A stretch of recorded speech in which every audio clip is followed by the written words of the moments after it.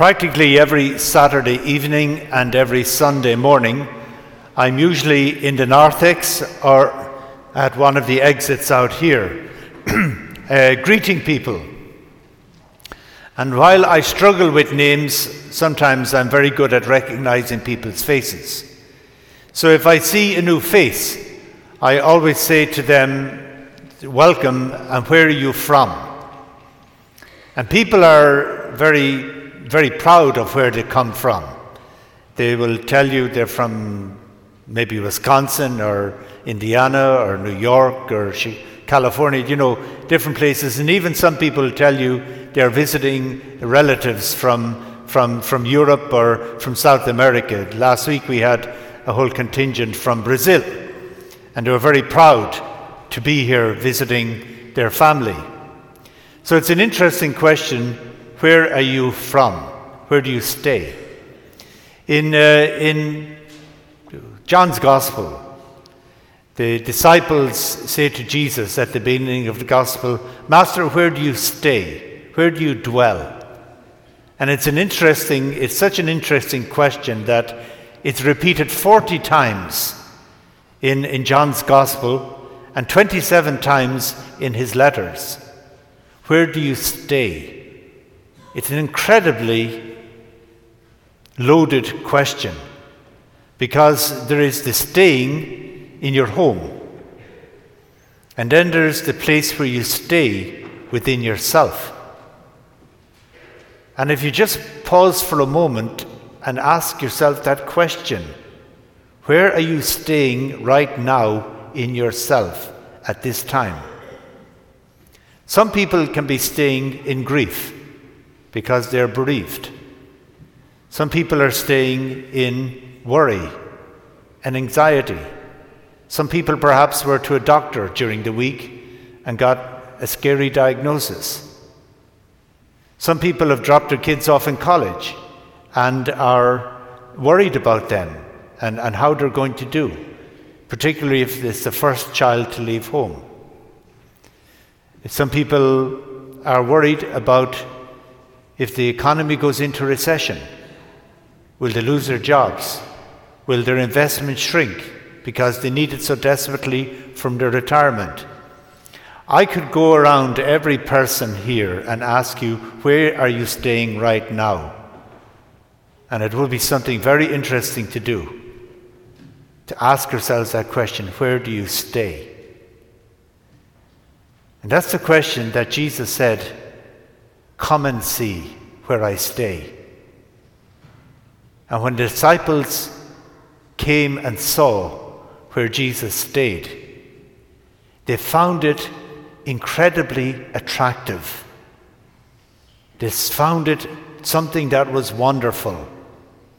So wonderful and so beautiful and so great that they dedicated their lives to it. And they lived for it and actually died for it, because they responded to that invitation, "Come and see." And they came and they saw. And that was the end of one life, but the beginning of another life. And that is the question that is behind the gospel of today. Lord, will only a few be saved? Because the common understanding at that time was that because you were part of the people of Israel, or that you worshipped in Jerusalem, that you were Jewish, that you lived in Israel, you're part of the people of God. Because you were part of that, then you were guaranteed that you were going to be saved. But it gave Jesus an opportunity to teach. He's on his way up to Jerusalem. He knows he's going to suffer and die. But as he goes along, he is using this opportunity to teach and to bring people from a relationship with God that is based on a geographical location or a social group or religious group to a deeper understanding of who God is and what God is. And that is what he is trying to teach people to do. When I was training to be a chaplain at the Mater Hospital in Dublin a few months before I was ordained, I was going around visiting the patients, and I sat down beside an elderly woman, and she was full of worry and fear. And without prompting her, she said to me, she says, I wouldn't mind if I got into purgatory, and then I'd work my way up into heaven. And I was so saddened by that. It was funny, but it was saddened because it was so full of judgment, and I wouldn't mind if I got into purgatory. How limiting that is in somebody's lives. And that's why Jesus is using this opportunity to speak to everyone, because what Jesus has to offer is open to everyone, including open to the Gentiles. He always goes out to the last, the least, the lowly, those who are living on the fringes. But he doesn't sugarcoat it, because he says to have what he has involves an effort. Strive to enter through the narrow door. In anything in life, if we want to be good at it, we have to practice it. And practice makes perfect. If you want to be good at golf, you go to a professional. He'll tell you what to do. The next time you go back to him, he'll say, did you practice it? If you didn't, he'll know it. So practice makes perfect. I always find it remarkable how, and attractive, and very inspiring, the parts of the gospel where Jesus went away to a quiet place to pray. And when he did that, once again, his disciples found that incredibly attractive. There was something about Jesus in prayer that they were attracted to. And what Jesus was doing was, he was coming back to his relationship with the Father. He was placing himself in God's love. He was contemplating God's love for him and allowing the love of God to once again come into him. He was contemplating a profound place that he put himself, that he could allow God to gaze upon him and love him. St. Augustine has a beautiful line when he speaks about contemplating God's love.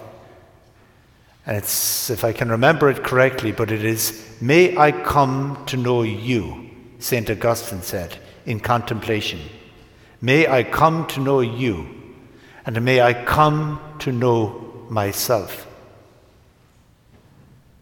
And that is something that answers, this is what answers the question today.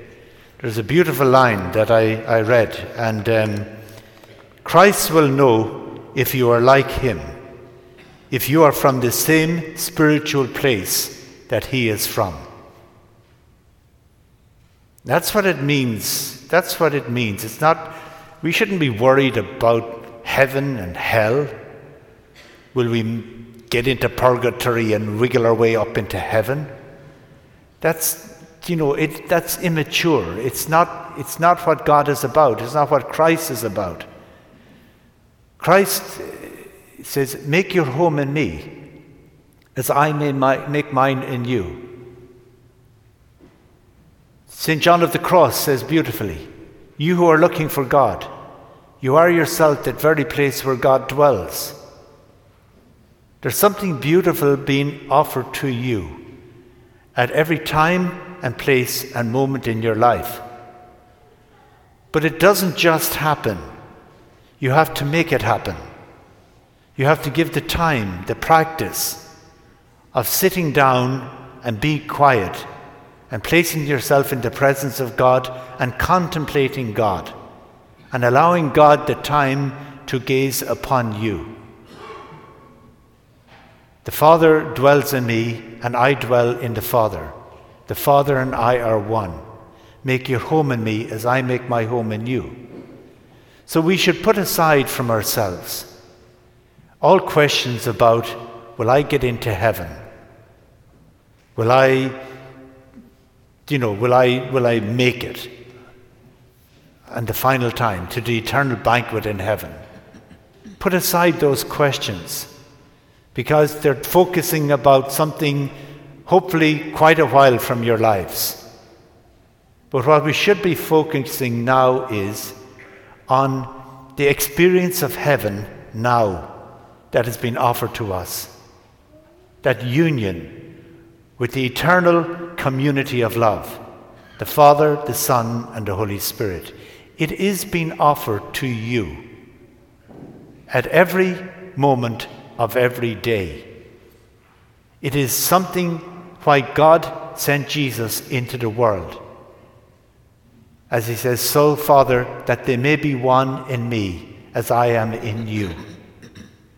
What Jesus wants for us and what he lived for, that we would have the same experience of God that Jesus himself has. And I just conclude by saying it won't just happen. You have to stop dwelling in a place in yourself that is not of God. Fear, worry, resentment, anger. All of those places you have to hand over to God and give them to him. Hand them over. They preoccupy that inner space where God dwells within you. So this gospel is a tremendous invitation so that you will be at peace to contemplate the same God and experience of God that Jesus had. So that we will be able to pray like St. Augustine, may I come to know you, and may I come to know myself, so that we will have in our lives what Jesus wants us to have, and that we will be living heaven. We will be living the eternal banquet here and now, each and every day.